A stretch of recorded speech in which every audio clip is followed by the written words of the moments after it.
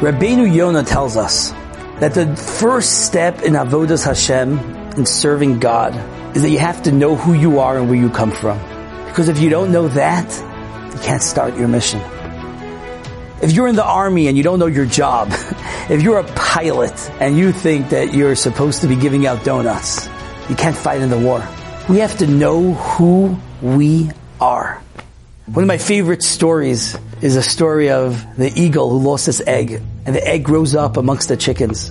And this eagle is walking amongst the chickens, and it looks a little funny, but okay, different people look different ways. And this eagle, this whole life is living like a chicken, walks like a chicken, clucks like a chicken, eats the little seeds off the floor, but it's really an eagle. And one day all the chickens are walking, and Mama Chicken is leading the way, and there's this shadow hovering over them.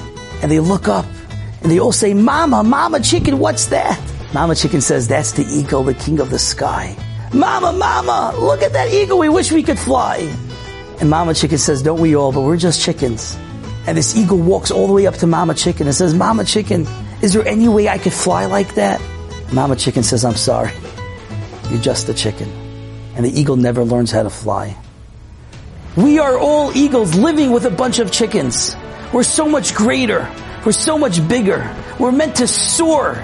We're not meant to play in the mud. Princes don't play in the mud. If we want to overcome this challenge of Shmiras Einayim, it starts by knowing who we are. Never forget who you are.